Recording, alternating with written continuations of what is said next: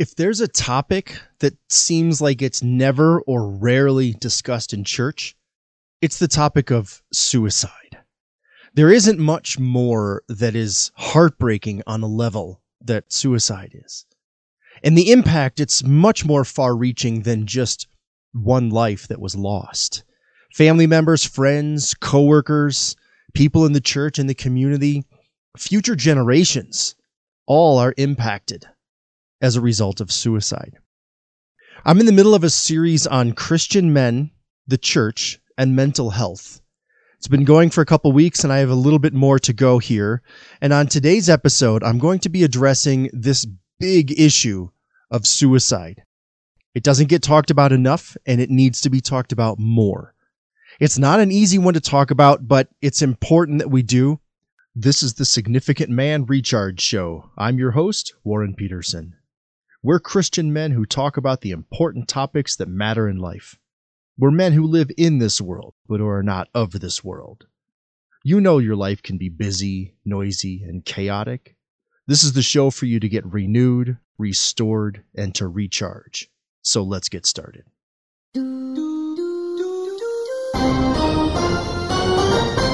Now, suicide, it's an issue that crosses all ages.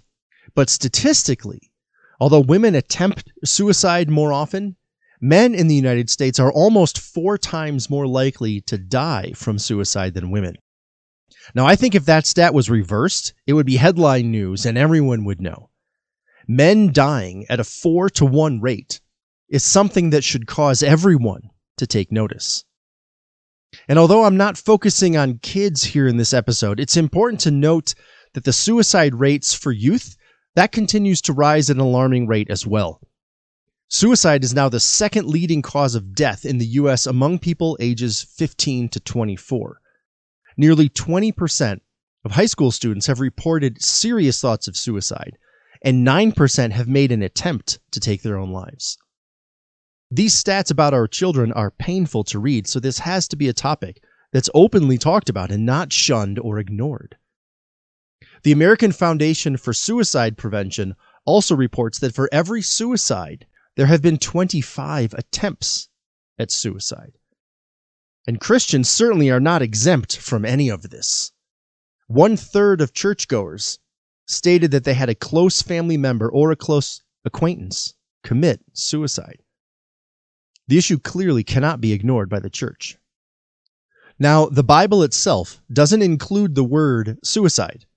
The word comes from Latin, a combination of sui, which means oneself, and sida, which means to kill. So it was not an ancient Hebrew or Greek word, and therefore the word is not found in the Bible. However, there are examples in Scripture of suicidal thoughts, and where someone did take his own life. The most well-known example might come from the New Testament and what happened with Judas Iscariot. After he betrayed Jesus, he was overcome with remorse and despair over what he had done, and he hung himself. Another well-known example is from the Old Testament, when Elijah in 1 Kings 19:4 was depressed and yearned for death. Or King Solomon, also in the Old Testament, who in Ecclesiastes 2:17 says that he hated life. And one more example is with Jonah in chapter 4, verse 8, when he says that it would be better for him to die.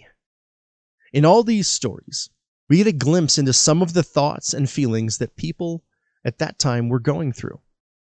There's a common thread here of despair, hopelessness, frustration, pride, anger, and total disappointment.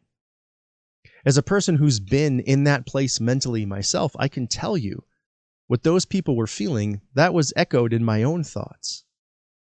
In the Bible, we also learn of those who were tempted by suicidal thoughts. Perhaps the most well-known example here might be from Paul.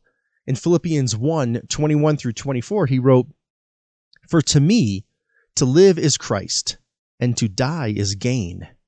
If I am to go on living in the body, this will mean fruitful labor for me, yet what shall I choose? I do not know. I'm torn between the two. I desire to depart and be with Christ, which is better by far, but it's more necessary for you that I remain in the body." Now, while those thoughts and temptations may occur, And while the Bible itself doesn't contain the word suicide, the Bible does make it clear that the act is unacceptable. As Christians, we know that our lives, including our physical bodies, have been bought and paid for by Jesus. In 1 Corinthians 6:19 and 20, we read, "Do you not know that your bodies are temples of the Holy Spirit, who is in you, whom you have received from God? You are not your own. You were bought at a price. Therefore, honor God with your bodies." Suicide is doing direct destruction to the temple of the Holy Spirit. Clearly, that's unacceptable. Now, I know this can be some pretty heavy stuff, but we need to keep going here. And there's a related point that I want to address that's really important.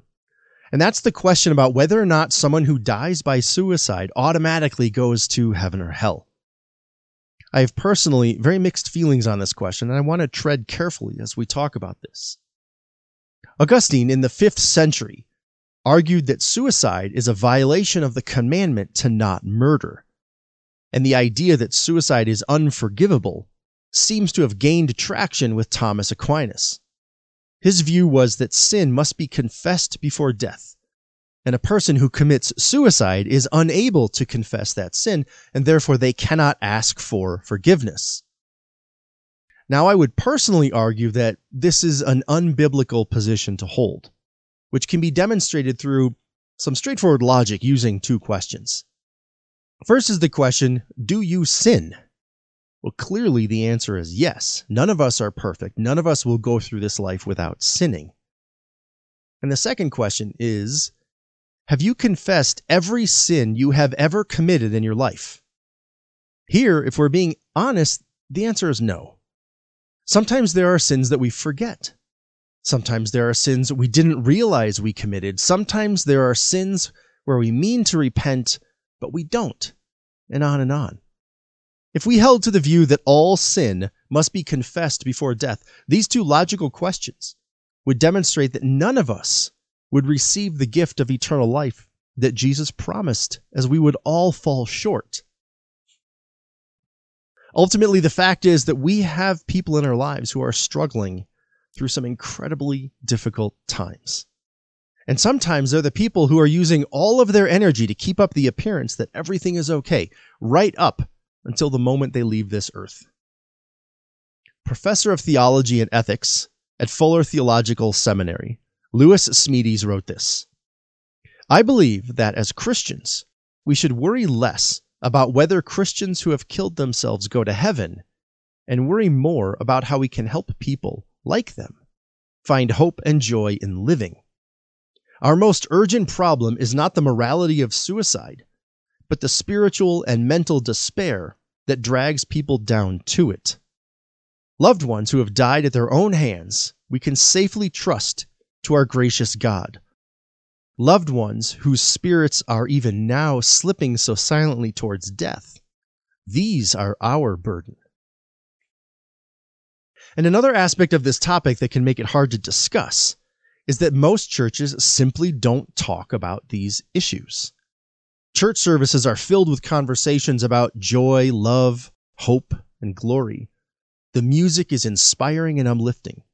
The sermons look forward to the amazing future with Jesus. And of course, it makes sense that church services have that focus. After all, that's all true, so it's going to be part of church. But it can unintentionally lead to massive mental health stigmas around the issues that I've been discussing this month. As I mentioned before in this series, and I want to briefly repeat here, going through mental health challenges, working through depression, even having thoughts of suicide, that doesn't mean that you don't have enough faith or you're somehow a bad Christian. After all, I think most people would say that Elijah had incredible faith, yet he struggled with these issues. If you're in such a place right now and your church has made you feel shame or guilt or worse, I'm so sorry that happened to you. It shouldn't have. Suicide is not an issue that we can ignore, no matter how we might wish we could. I've spoken with far too many Christian men who have had serious suicidal thoughts. I understand their thoughts. I've been there myself. I do understand that darkness and that hopelessness. During the live events I lead, when this topic comes up, there are always, at every single event, Christian men who are or have worked through this issue. Too often people might think that because someone's a Christian man, because he's in church, because he's smiling while he sings songs during worship, that everything is fine. However, that might not always be the case. Depression, mental health challenges, and suicide are not always worn on the surface. Churches need to know this.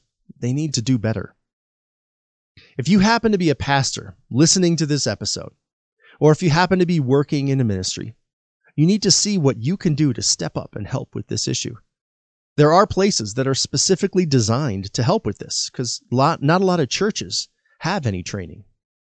The one that I personally have been trained through is the American Association of Christian Counselors, but that's just one place. There are lots of schools, lots of organizations that seek to empower churches, pastors, and people to help with this issue. It's time that this stigma ends. It's time that the church steps up and does its part to be the lighthouse of help that they need to be. Suicide, it's a serious issue. I've mentioned a few times that I know it well. As with depression, it was something that I was completely unprepared for. I began a spiral down and it kept going down until I had those common and similar thoughts that maybe everyone would be better off without me. And maybe, like Jonah said, it would be better if I died. There is more to my story. The point here today isn't for me to go into all of those details. What is important is to know that my story, it's not unique. There are Christian men in your church right now who are likely going down that same spiral. If that happens to be you, if you're considering suicide, I ask you to seek help right now. Here in the United States, you can call 988 on your cell phone and there'll be someone there to talk with you right now for free. There's no cost to that. You can also go to the nearest hospital where they will help you, or you can call 911 and they'll come to you right away to help. Do whatever you can to get help and get someone around you. There are people who are ready to help you right this minute. My prayer for everyone around this issue is to understand that sometimes darkness descends and life seems hopeless and unbearable. And when that happens, we're to extend the grace and peace of Jesus during those times. The church is to be the lighthouse when that's happening. I pray there will be no shame and guilt added from the church. I pray that everyone in this place speaks up and gets help. I pray that everyone in this place remembers that Jesus offers a hope that the world can never offer and never understand. I pray that the burden is lifted and the light returns. Again, if you're there now, call 988 and talk to somebody. Call 911 and have someone come to you. Head to the hospital where they're ready to help. Don't go through this alone. There are people who care and they are ready for you. Thanks for listening to this episode. I know this has not been an easy one. This whole series is meant to be challenging. I'm going to wrap up this series next week with some important points about helping someone to change. So be watching for that episode as well. Please be sure to share this with somebody who you know needs to hear it. And go ahead and subscribe, whether you're listening on podcasts or you watch it on YouTube. Your subscriptions, your likes, your comments, your reviews, sharing, all of that stuff, it helps the algorithm show this to other people who need it. So I appreciate you doing that. Thank you for that. All right. Enjoy the next show.